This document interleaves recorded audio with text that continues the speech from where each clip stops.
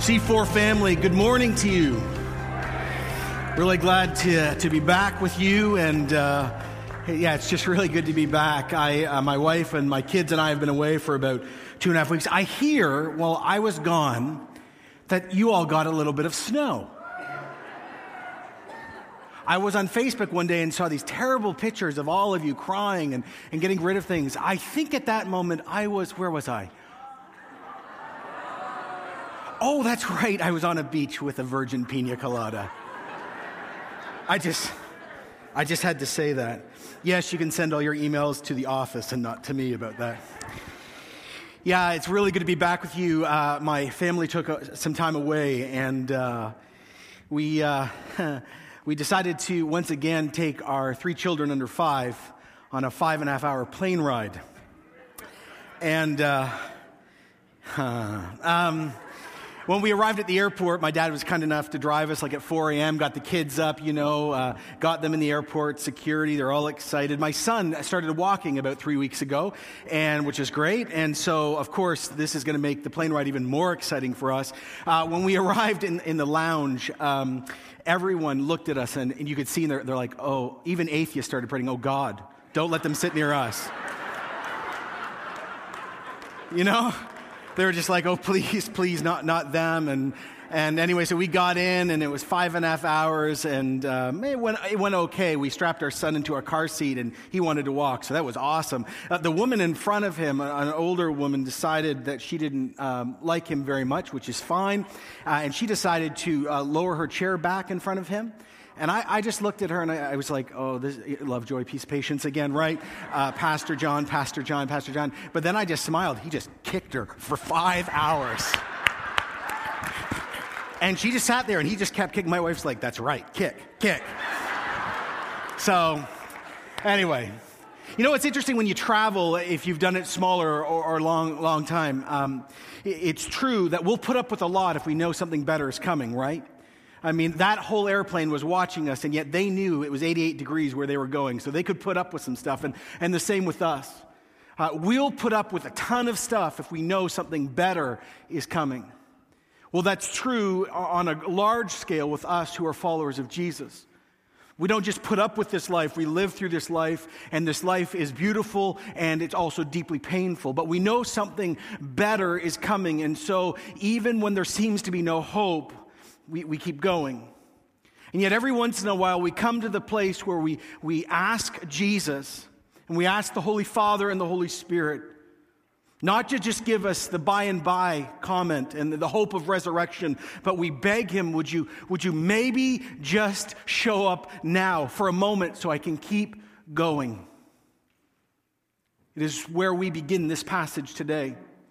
We're in our year series out of the book of John, that we might believe. And today we find ourselves in John chapter 11. And so if you've got your Bibles virtually or physically, we've got Wi-Fi in here, we'd love you to turn or navigate to John chapter 11. What's about to take place is interesting because these people are about to live out, they're about to embody what I just said, that they know that a good thing is coming at the end, but in the middle of waiting, they wonder if they can keep going. Now, just so you know, important, we're coming to a pivotal moment in the book of John. Pastor Dave and Pastor Joanna preached the last 2 weeks. I want to publicly thank them for their ministry. I watched them all night. They were great. Let's give them a hand for their preaching. It was good. And I love being in a church where I can go away for a bit and there's good biblical teaching. And so they demonstrated a lot of stuff as we come to chapter 11. But at the end of chapter 11, the beginning of chapter 12, we're beginning to see a divide in the Gospel of John. See, chapter 1 through chapter 12 in the book of John takes place over 3 years. From the end of chapter 12 all the way to the end, it takes place in 3 weeks. So you got 3 years of public ministry and the pre-existence of Christ, and then you have 3 weeks. Why? Because we're now approaching Jerusalem. We're getting ready for Jesus' trial, his false accusations, Good Friday, the murder of Jesus, the Good Saturday where nothing seems to happen, and Easter Sunday where he's risen from the dead, and the Ascension. So we're about to get into Holy Week, Holy Season, but not yet. Now, over 3 years, as we've discovered, as we've read and dialogued and talked in our Connect groups, we've seen in the book of John that Jesus has done profound things. He has healed people. He has set people free. He has taught with authority. He has, by word and deed, by sign and by wonder, he has proclaimed the kingdom of God, and he has declared and demonstrated in emphatic terms that he was not just a prophet, that he was not just a rabbi, that he was not just an inspired teacher, but Jesus, who was born 2,000 years ago, is Messiah. He's the King of the Jews. He's the Son of God. He's God in flesh, and he's the only one that always will have access to the Father because he shares the same essence with the Father. That is the Jesus we're discovering in the book of John. Now, the result of Jesus' ministry, of such powerful action, the results of such powerful teaching, the result of Jesus' absolute claims about himself is interesting. Many follow him. Many, many more follow him and then leave him. And most of the religious leaders by this moment are now planning for Jesus' removal by any means necessary. Jesus has clashed with the religious leaders time and time again, from chapter 5 all the way through chapter 10. And as Pastor Joe preached last week, Jesus shows up, do you remember, and claims, I am the good shepherd. And then he says, I am the only gate. And then Jesus says, I am the voice. And whoever hears me and believes on me, he knows my voice, because my sheep know my voice. But if you do not respond to my claims, you don't know me. Thus you don't know God, so you are excluded. And then he turns around with, it appears in all pride and gall, but of course it's not, because it's true. And he says to the religious leaders, the pastors of his day, and all of you, you're wicked shepherds. You're not good shepherds. What's the result of Jesus' teaching in chapter 10? Look at verse 31 if you're there. It says the Jewish leaders picked up stones to stone Jesus.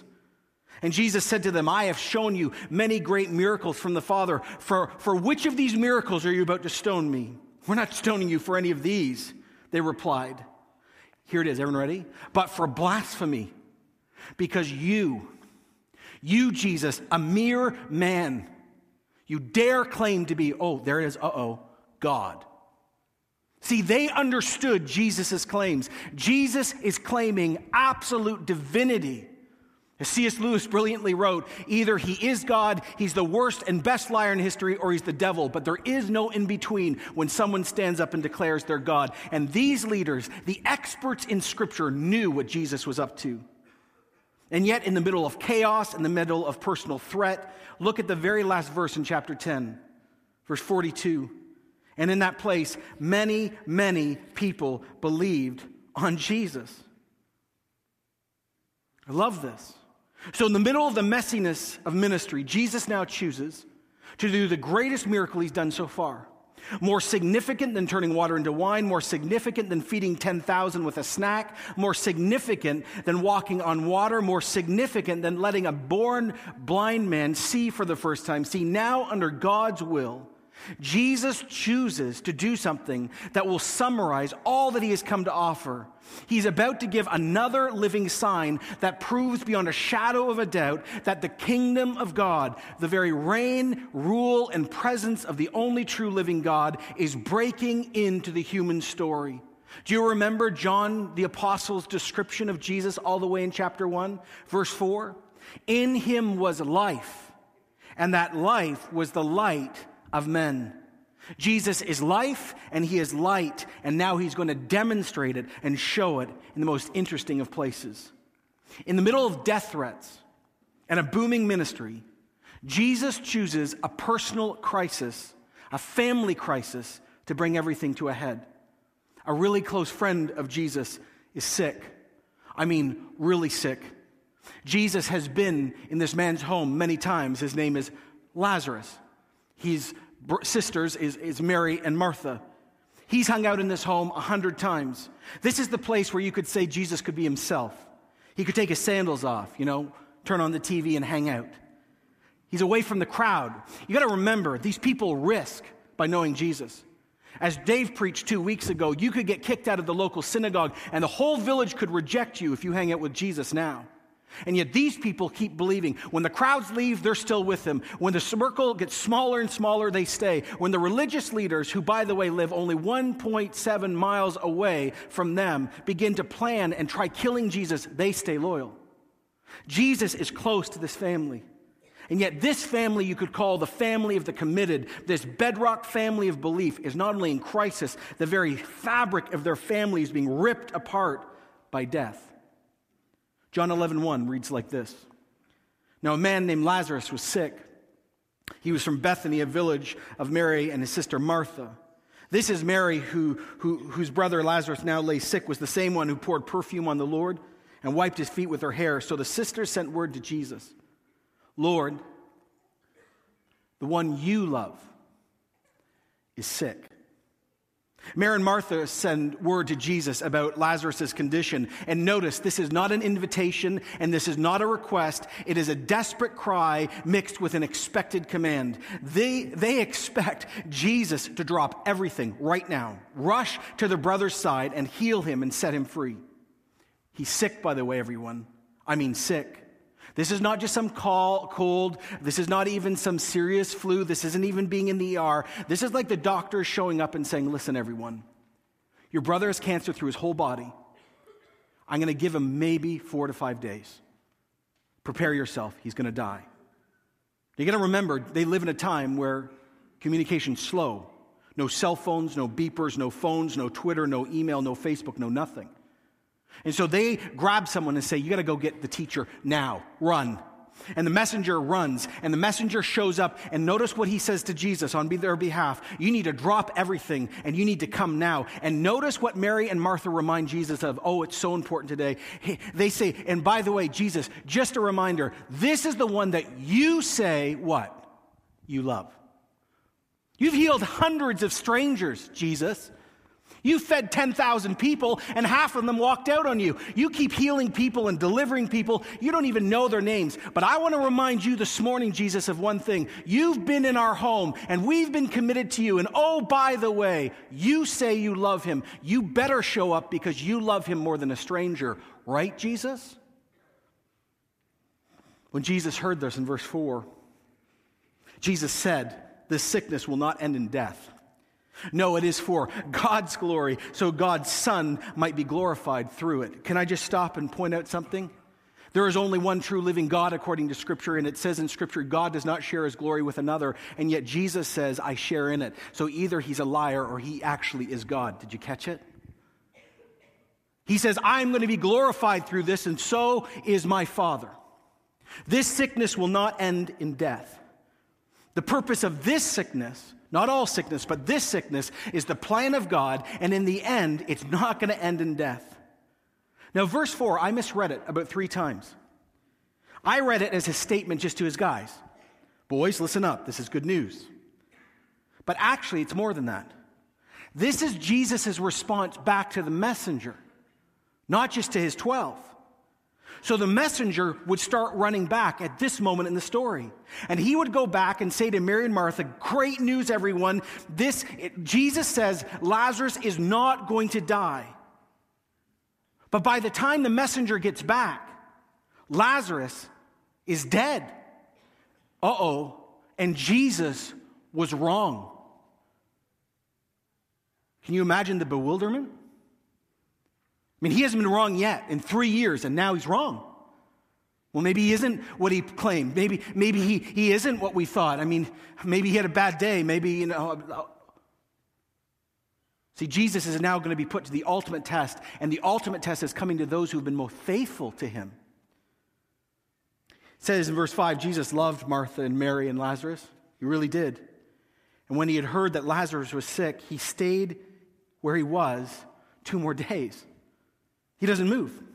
He doesn't rush. He actually books into the local Motel 8 and hangs out. Let's get a latte, boys. We've got some time. Now, many people think that he waited for 2 more days so Lazarus would die and then he could go deal with the situation. But see, actually, that's not the case. See, by the time the messenger would have got back, he would have already been dead. If we look down to verse 39, it says by the time Jesus does show up, Lazarus has been in the tomb for 4 days. See, when Jesus gets the message, Lazarus is already dead. And Jesus, knowing, as we're about to find out, that he is dead, decides to wait 2 more days. And he does it under the compulsion of heaven. See, this is what we catch here. Jesus knows, and heaven knows, that there must be full resurrection and not any form of resuscitation. There must, everyone ready? Twitter out. There must be no hope at all for real hope to shine.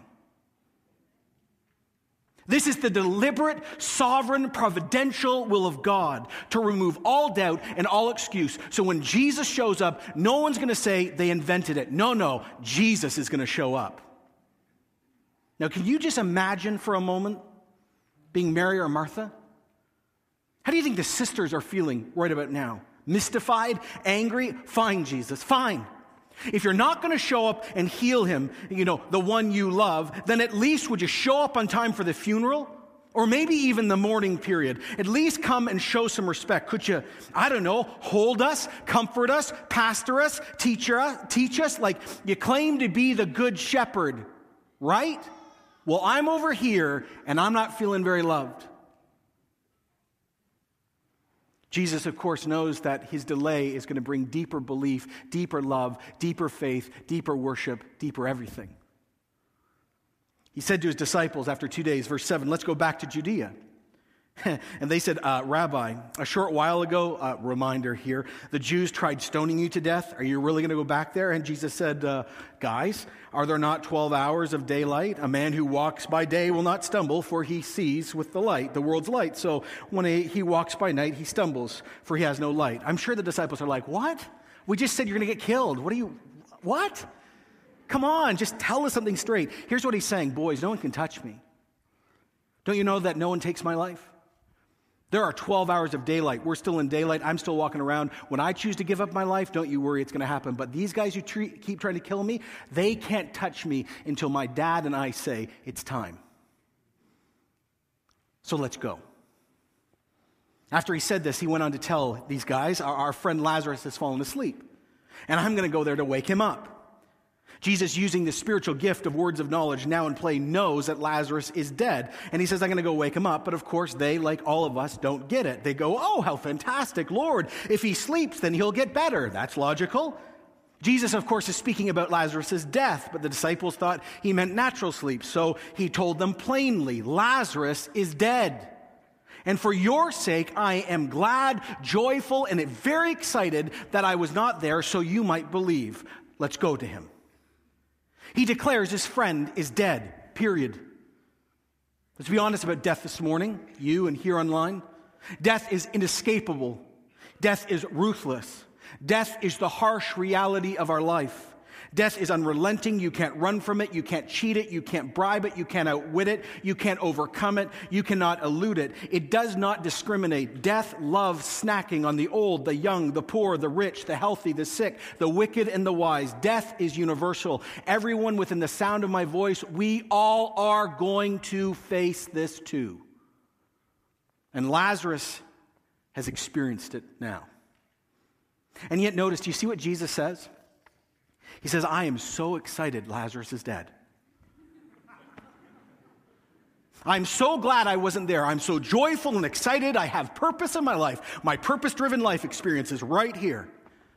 And people go, hold on, Jesus. This is one of your closest friends. Are you going to talk about that when I die? Like, I don't understand you. Wrong reaction, Jesus.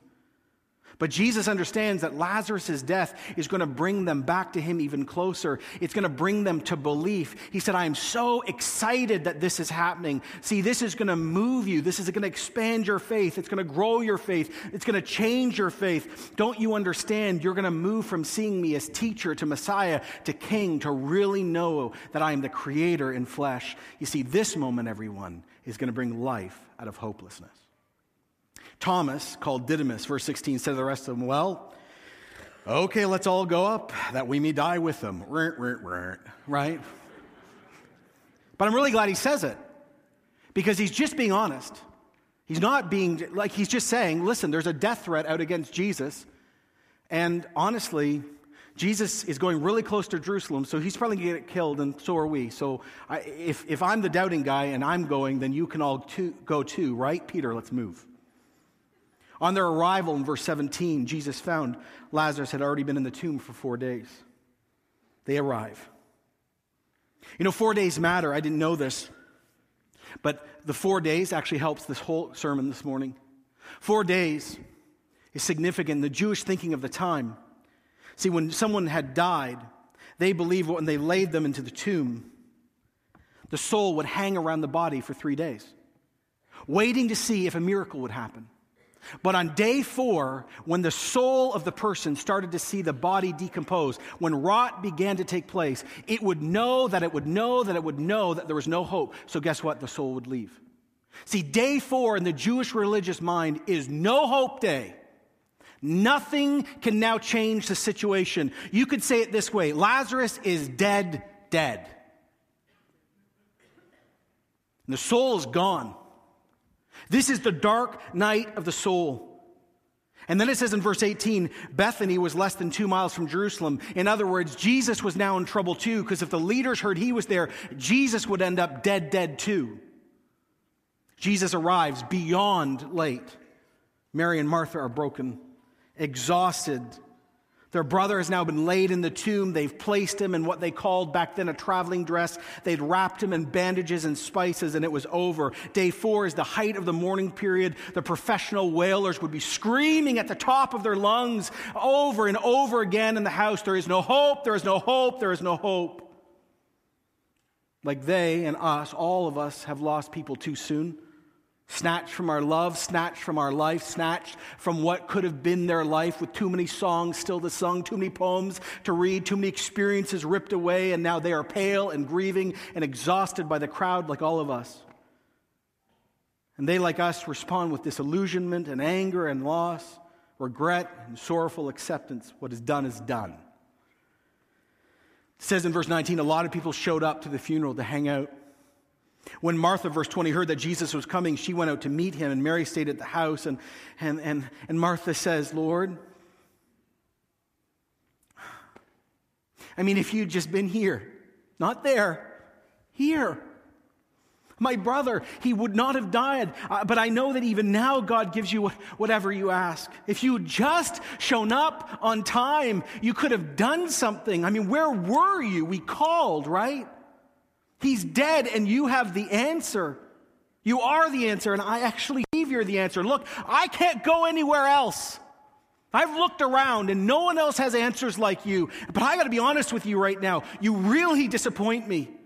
You cause me grief. Sovereignty has caused me the greatest pain. I feel like Naomi in the Old Testament called me Mara. I have nothing left, and yet I still think you're good and holy.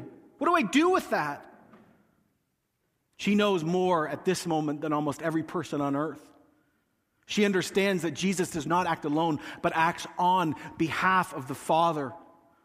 That's why she says, "I know what God does." Jesus looks at her and says, "Your brother will rise again." Martha answered, "Yeah, I know. I know he'll rise again in the resurrection of the last day. I believe this. I believe any person who truly knows God has the hope of resurrection. But see, Jesus, let me tell this to you plainly. I needed you yesterday, not tomorrow. Where were you 4 days ago? Sure, we get the resurrection. Yes, in the by and by, things are going to be better. But now, I wanted to experience what you promised in the future in the now. Isn't that why you're here?" When Pastor preached, "Have you felt this way, O church? Where were you, Jesus? You come too late all the time. Where were you when my loved one died? Where were you when my marriage fell apart? Where were you when my parents divorced? Where were you when my father became an alcoholic? Where were you when I was cheated time and time again out of promotions? Where were you when my son walked away? Where were you in that accident? Where were you? Where are you? Where are you?" Jesus said to her, this is not a pat answer, by the way. "I am the resurrection and the life. He who believes in me will live even though they die. Whoever lives and believes in me will never die." Martha, do you believe this? Jesus looks right back at her and says, even though people die, if they trust in me, I am the guarantee of resurrection. And if they become spiritually alive in this life, they will be eternally alive forever. Just side note, is this not our hope as Christians? Is this why our funerals are different? Though we do wail and mourn and struggle, do we also not have unnatural joy? I remember being in a funeral home and walking in, and there was a Hindu funeral happening here and an atheist funeral down the way, and my grandfather or grandmother was being buried upstairs, and I heard the wailing and the loss, and I walked upstairs. Dave Collins was doing the funeral, and though it wasn't an exciting funeral, it was something that we wept and we went, but the resurrection is true, and it was different in that room than the others.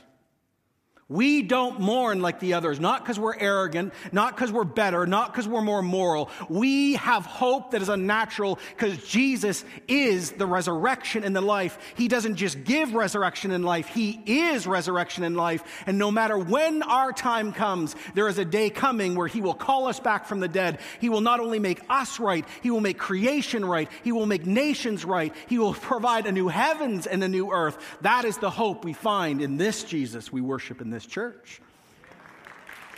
Beautiful, beautiful Savior. Jesus says, I am the resurrection and the life. Do you believe this? I cannot believe what Martha says back. This woman who absolutely is despondent with Jesus and at the same time believes, says, I believe that you are the Christ, the Son of God, who has come into the world. I not only believe you're Messiah, I actually know about your divinity. She's saying more than the disciples have basically said to this point. Where's Mary? Where's Mary during all this? The one that sat at Jesus' feet, loving and drinking in everything Jesus said. She's at home. She's on the ground, sitting on the floor. All the furniture has been moved out.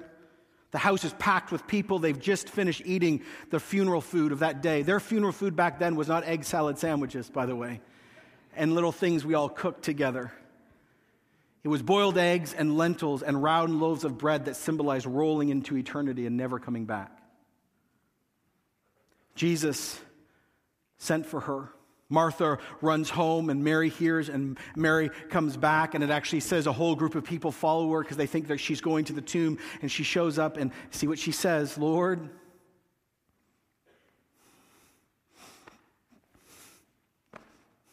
if you'd been here, where were you?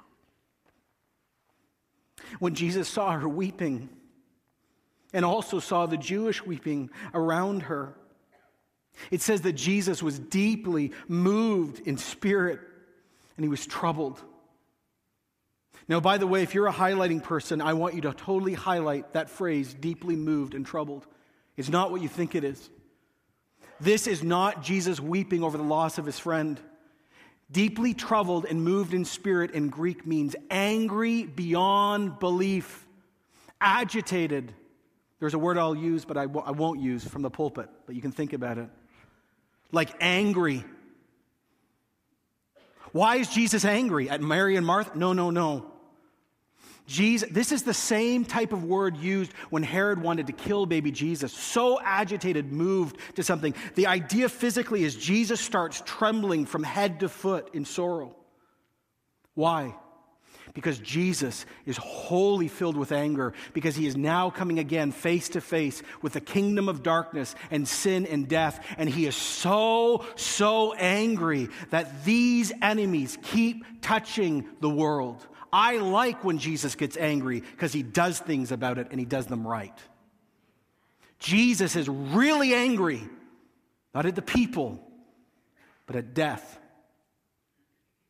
It was Chuck Swindoll who said, unlike the selfish gods of Greek mythology, the triune God, the Bible, the God of the Bible empathizes with his creation, and he is justifiably angry at the cruelty of evil which oppresses his beloved creation.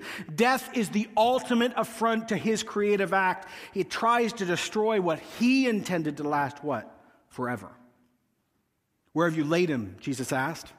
Come and see, they said. And then it says, smallest verse in the Bible. You can start here with memorization, verse 35. Jesus, say it together, wept. And the Jews said, see how he loved him. See, we actually moved from anger now to real weeping. Jesus wept. I love that God wept over his friend. It gives me great hope that Jesus weeps for us too. Jesus wept. And then they asked the honest question that you would ask, I would. Could not the one who opened the eyes of a blind man keep this man from dying? And then Jesus once more became deeply agitated, deeply angry, and he came to the entrance of the tomb. As he approaches death, he moves from mourning again back to serious anger. And it says a cave with a stone was laid across the entrance. Take away the stone, Jesus said. And Martha said, Lord, verse 39, but Lord, by this time there's a bad odor. He's been in there for 4 days. Don't do this, Jesus. This is humiliating. You didn't show up on time. Don't pick at that scab and open it back up. We've buried him. Don't open this misery. Don't let the smell of my brother hit my nostrils. Don't make me look at him again. I don't understand. Why are you doing this? Open it up. Did I not tell you, verse 40, that if you believed, that you would see the glory of God? So they took away the stone, and then Jesus looked up and said, Father, I thank you that you have heard me. I know that you always hear me, and I've said this for the benefit of people standing here, that they might believe in the one you have sent. Now, this is important. Everyone ready? This is the heartbeat of a theology of healing. See, some churches teach everyone gets healed if you love Jesus enough. Other churches teach no one gets healed. We're just going to wait. We teach in this church, if God says so, yes. If God does not say so, we say no. Healing, theology at its heart, is permission-based. Jesus stands and says, I have gone before the Father, and I have permission by the Father to raise Lazarus from the dead. We've agreed on this, and so it's going to be done. This isn't prayer anymore. This is authoritatively correcting a situation. We teach in this church that if healing is going to happen, we need to ask Jesus, yes or no. If he says yes, let's name it, claim it until the cows come home, because that person's getting up. But if he says no, we don't do it. Jesus demonstrates how to use power ministry right here. It is permission. It is not guaranteed, and it is not guaranteed. We need to ask the one who maybe is running things. Right, everyone? And so he does this. And he has permission because he does nothing except what the Father tells him. And he raises Lazarus from the dead, and he says this, Lazarus, come out. Now, can you imagine the moment? I mean, the Oscars here tonight. This is an Oscar moment. Everyone looks at Jesus and then looks over at the cave. And looks back at Jesus, because if he fails, to quote young adults, this is an epic fail hashtag. Like epic fail. Epic, by the way, if you're older, is now the replacement of awesome from my generation, just so you know. So, Jesus yells. He cries out, not because he had to. You don't need to be loud to be impressive to God. Just, he does it so the crowd knows. Lazarus, come out. If he doesn't come out, the ministry is over. Jesus is wrong. And suddenly, there's movement. One person, I'm sure, screamed. Then 2, then 5. People start freaking right out. This guy starts hopping out. Because, by the way, he's wrapped in 100 pounds of resin. Did you know that?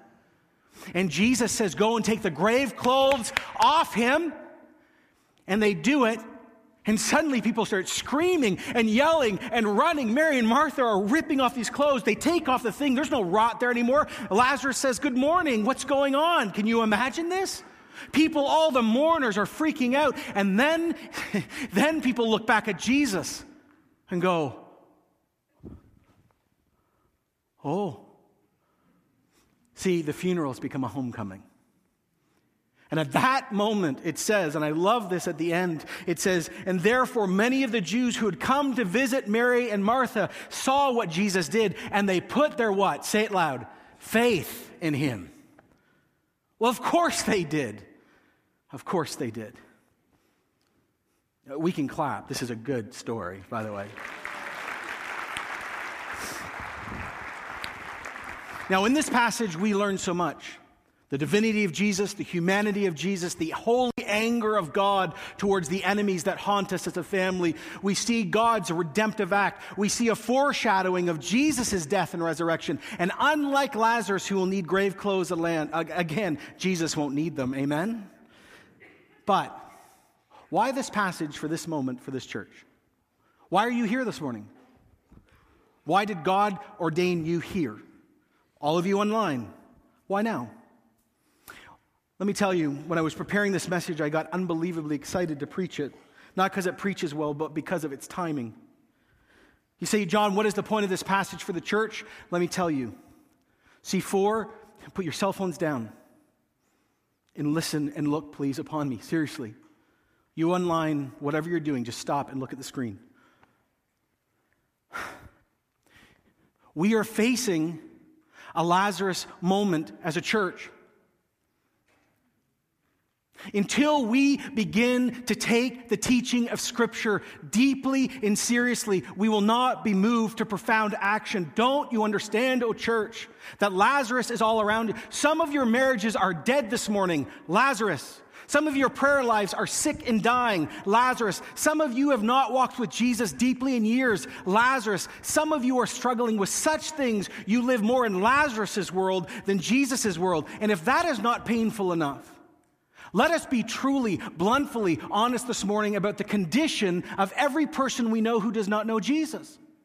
Scripture is clear that if you do not know Jesus, you are dead in your trespasses. Every baby you hold, every grandmother you talk to, your neighbors, your friends, you sit with in a university classroom, who you work with, if they don't know Jesus, they're Lazarus. Until this church begins to take the Word of God at its core and realize that every person that we love and don't know in Durham that does not know Jesus, they are in a state of death like Lazarus, we will never be moved to do anything significant.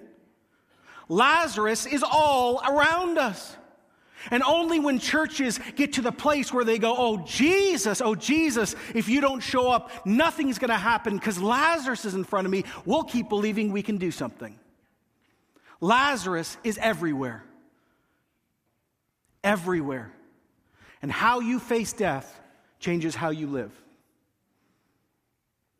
Until this church believes what Paul wrote, then you'll keep thinking your friends are just sick. And you can convince them about Jesus. You can't. This is a resurrection moment. See, this is why I want to inspire you this morning. Death is not the end for us. Death is the beginning for us. We have a resurrection faith in this church and every church that claims Jesus, Anglican, Baptist, Pentecostal, or in between. We who proclaim Jesus say death is the best ground because death is where resurrection takes place. And this is what we're about.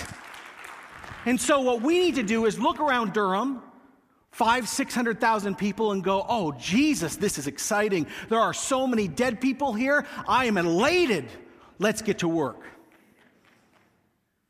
We need to admit, if you do not believe that people are spiritually dead, repent and work it out with Jesus because it will change how you work with people. Here's the second lesson for us. Mary and Martha demonstrate how a corporate church is supposed to respond. I love this morning. Mary and Martha are not self-sufficient. They didn't go, well, we're just going to pull up our bootstraps and run 3 more programs and everything. No. Nor are they fatalists. Oh, there's nothing we can do. No.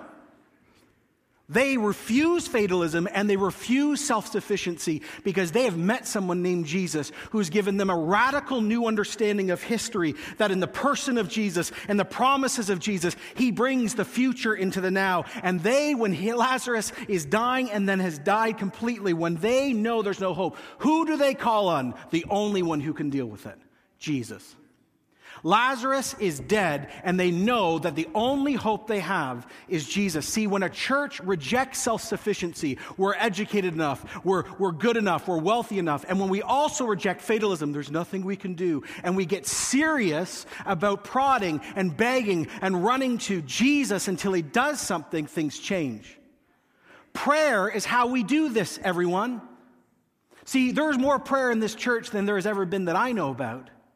But there's not enough yet.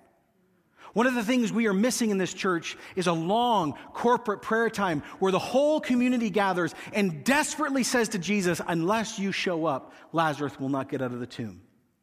I don't know how we're going to do that. We're going to keep working on it, but I'm just saying to you now, if you get serious about Lazarus, you are going to start becoming, and we must become a church of corporate prayer in our connect groups, in our own life, and across this church where we are desperate. Jesus, Lazarus is dying. Where are you? Jesus, Lazarus is dead. Do something, do something, do something, because we've got nothing left in our hands. When prayers get desperate like that in this church, more people will come to Jesus because we're relying on heaven. Lazarus and Mary and Martha demonstrate what we are called to become. You want to see a revival? Get desperate like them. Get desperate like them. If your prayer life is not desperate enough yet, ask Jesus to make it desperate. Mary and Martha demonstrate a radical, inspiring hope. But here's the thing I love about the story. Lazarus gets raised from the dead. And many people believe on Jesus. You want to know when real power starts ebbing in a church more and more week by week? When people start standing up and saying, I want to tell you about my personal encounter with Jesus. When they start publicly saying, and it doesn't matter, I've met him. You got to understand. And see, when people start doing that, we who are like Mary and Martha, who have been faithful with Jesus for years during the good times and bad times, we go, oh, he's still around. Oh, thank you. And other people who don't know Jesus go, if he did it to them, he could maybe do it to me. Let me say this morning, the power of personal stories and testimony is the lifeblood of a real, genuine revival. Because when people start standing up and saying, no, I've really, really, really met him, and let me tell you what I was and what I am, see, that's what begins to take place. Now, here's my problem as one of your leaders. We've been inundated with stories since November 1st, 2010. We have at least 100 documented stories now of people that have had Lazarus-like moments, where they were literally in a death situation and Jesus showed up, and he's never shown up like this before. And trying to understand how to get this out to a whole large growing church is difficult. Videos are fine sometimes, but just let me say this morning. C4, everyone listening? Everyone ready? We need your stories. We need you to start being un-Canadian and not being so shy, and standing up and saying in your connect group, and then emailing them to us and saying, listen, I've got to tell you what Jesus has done since November 1st or 6 months ago or 8. You've got to hear what Jesus has done. See, here's the reason why. Because when stories start getting shared publicly, a church moves from internal battle and focus to outward mission every single time. Many people will believe when people start standing up in C4 and saying, I am Lazarus, and let me tell you what he's done in my life. Prayer, honest assessment, and personal stories. Now here's the stories that we've had so far. This is what I can say. These are the stories we've been given, the themes. Some of you have become Christians. That's a Lazarus moment, we'd all agree. Some of you have had marriages saved. They're not perfect. We're not saying anyone's perfect, but you would say, you know what? 6 months ago, 8 months ago, a year ago, done. Like done. Not anymore. Some of you have started to say to us as leaders, I have a new understanding of Jesus' truth in my life. I cannot describe it. Some of you have talked about a deep concern for the lost. You actually have talked about weeping over lost people in your devotional times, and you never did this before. Some of you have talked about a new prayer life, that your prayer life has been raised from the dead. Some of you have talked about a new empowerment with your spiritual gifts. Not only that you found out what they were, but when you started using them and asking God, things happened. Here's a huge one for many of you. Everyone ready? A new love for Scripture. More and more people keep saying to me, John, I opened the Bible and I've read it for years, but suddenly when I open it, it's just alive and fresh. One guy said to me, every time I open it, he said, I'm in my 50s. I've known Jesus my whole life. I weep. What's wrong with me? I'm like, nothing's wrong with you. Keep crying. Finally, Jesus is hearing and speaking. Some of you have shared this radical forgiveness of others that you could not do in yourself. You've begun the process of literally forgiving people. Others of you are public and you're saying, I've been set free from the demonic. That was my experience in my mind, in my heart, in my very essence. And Jesus, since November 1st, has shown up, and I am free. Some of you have talked about a new repentance of sin, not just, oh Lord, I sinned again. No, there's a changing. Some of you have started saying, I love people I didn't love before.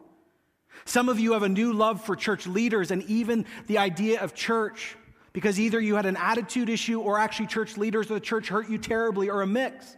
And suddenly Jesus has shown up in such power. He's raised that part of you from the dead that guess what's happening? You start loving church because you know you can't have Jesus without his people. Others are saying that you've stood in your homes against the presence of evil over your children, and as you've stood, you've seen freedom and your relationships change. Others have said a new mercy for people has happened. Some of you have actually had the experience of really openly confessing your sins to others, no hiddenness, just this is my sin, and when you've done it, there's been freedom. And some of you have come and said in deep humility, you've actually sensed the very presence of the holy Jesus himself. That in times of prayer that you didn't even expect, Jesus came so close, you were moved to worship, repentance, and holiness, and you can say, I've just never. See, the problem is all this is happening across our church, but many of you are not connecting the dots because you only speak to your own circle. But I want to declare this morning that Jesus is up to new things here. And I've been saying it for 2 years, and I'm not inventing this. He really is up to new things. Jesus is coming not only to raise much of this church back to life, he is coming to raise much of Durham back to life too. So here's how I want to end, and this is important, and this is not a show or a stunt. I want you to stand when I ask you to, when I read through these experiences.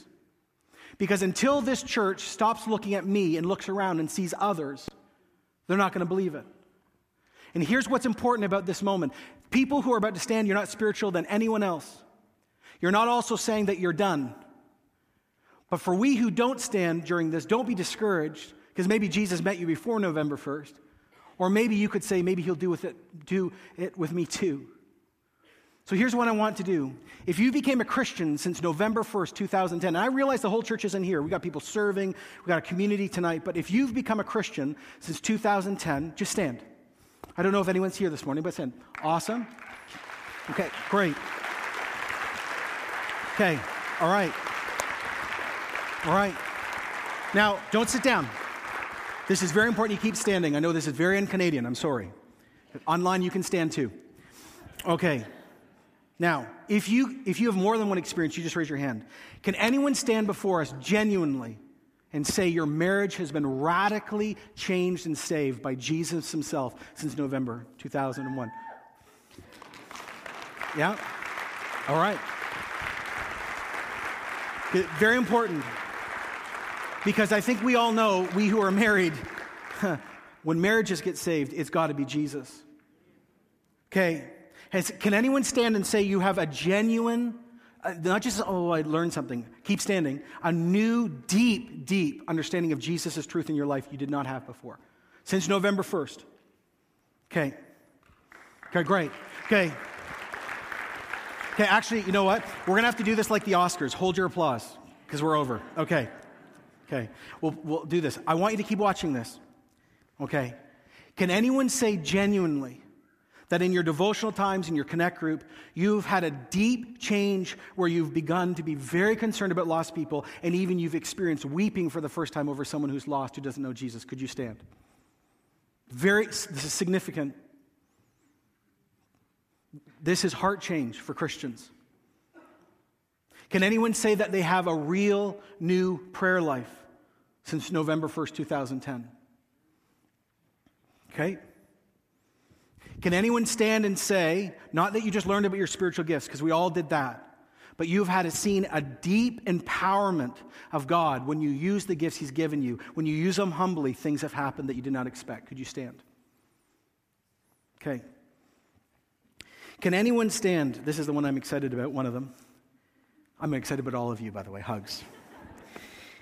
A deep new love for the Bible, even to the point that you've had deep joy or weeping over Scripture for the first time. Okay, very significant. Can anyone stand, and this is tough, and say that you've either begun or you've been able to fully forgive someone who's deeply hurt you, who may not even deserve your forgiveness humanly, but Jesus, because he's forgiven you, has taught you to do this? Could you stand? Look, unnatural. Okay. Can anyone stand who's been set free from the deep presence of evil by the living power of Jesus? Watch this.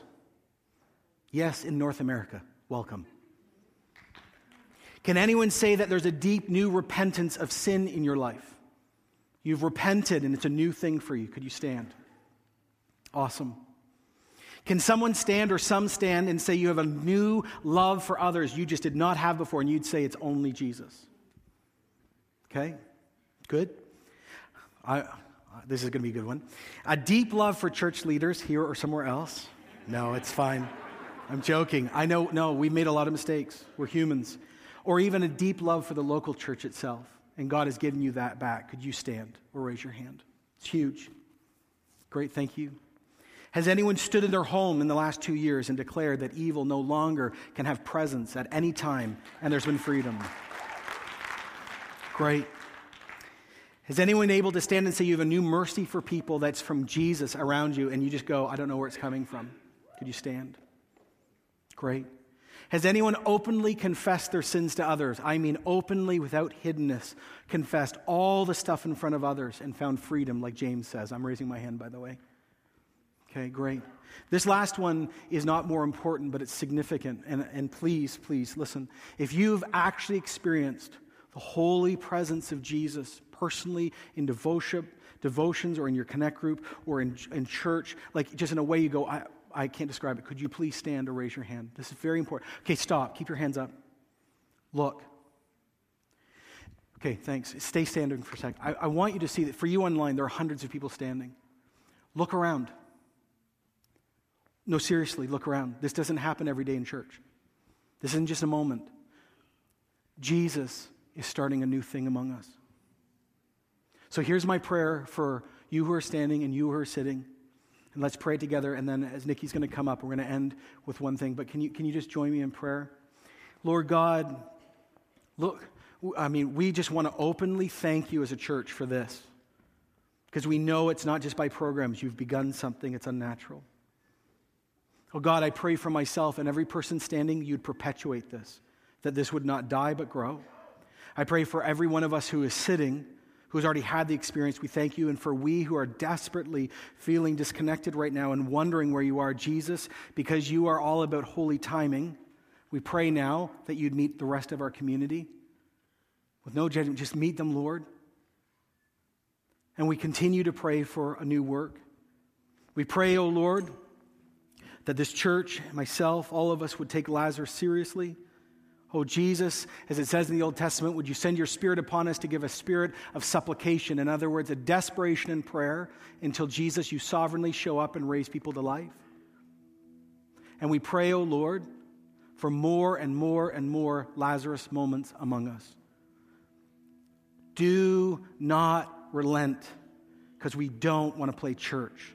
We want to walk with Jesus.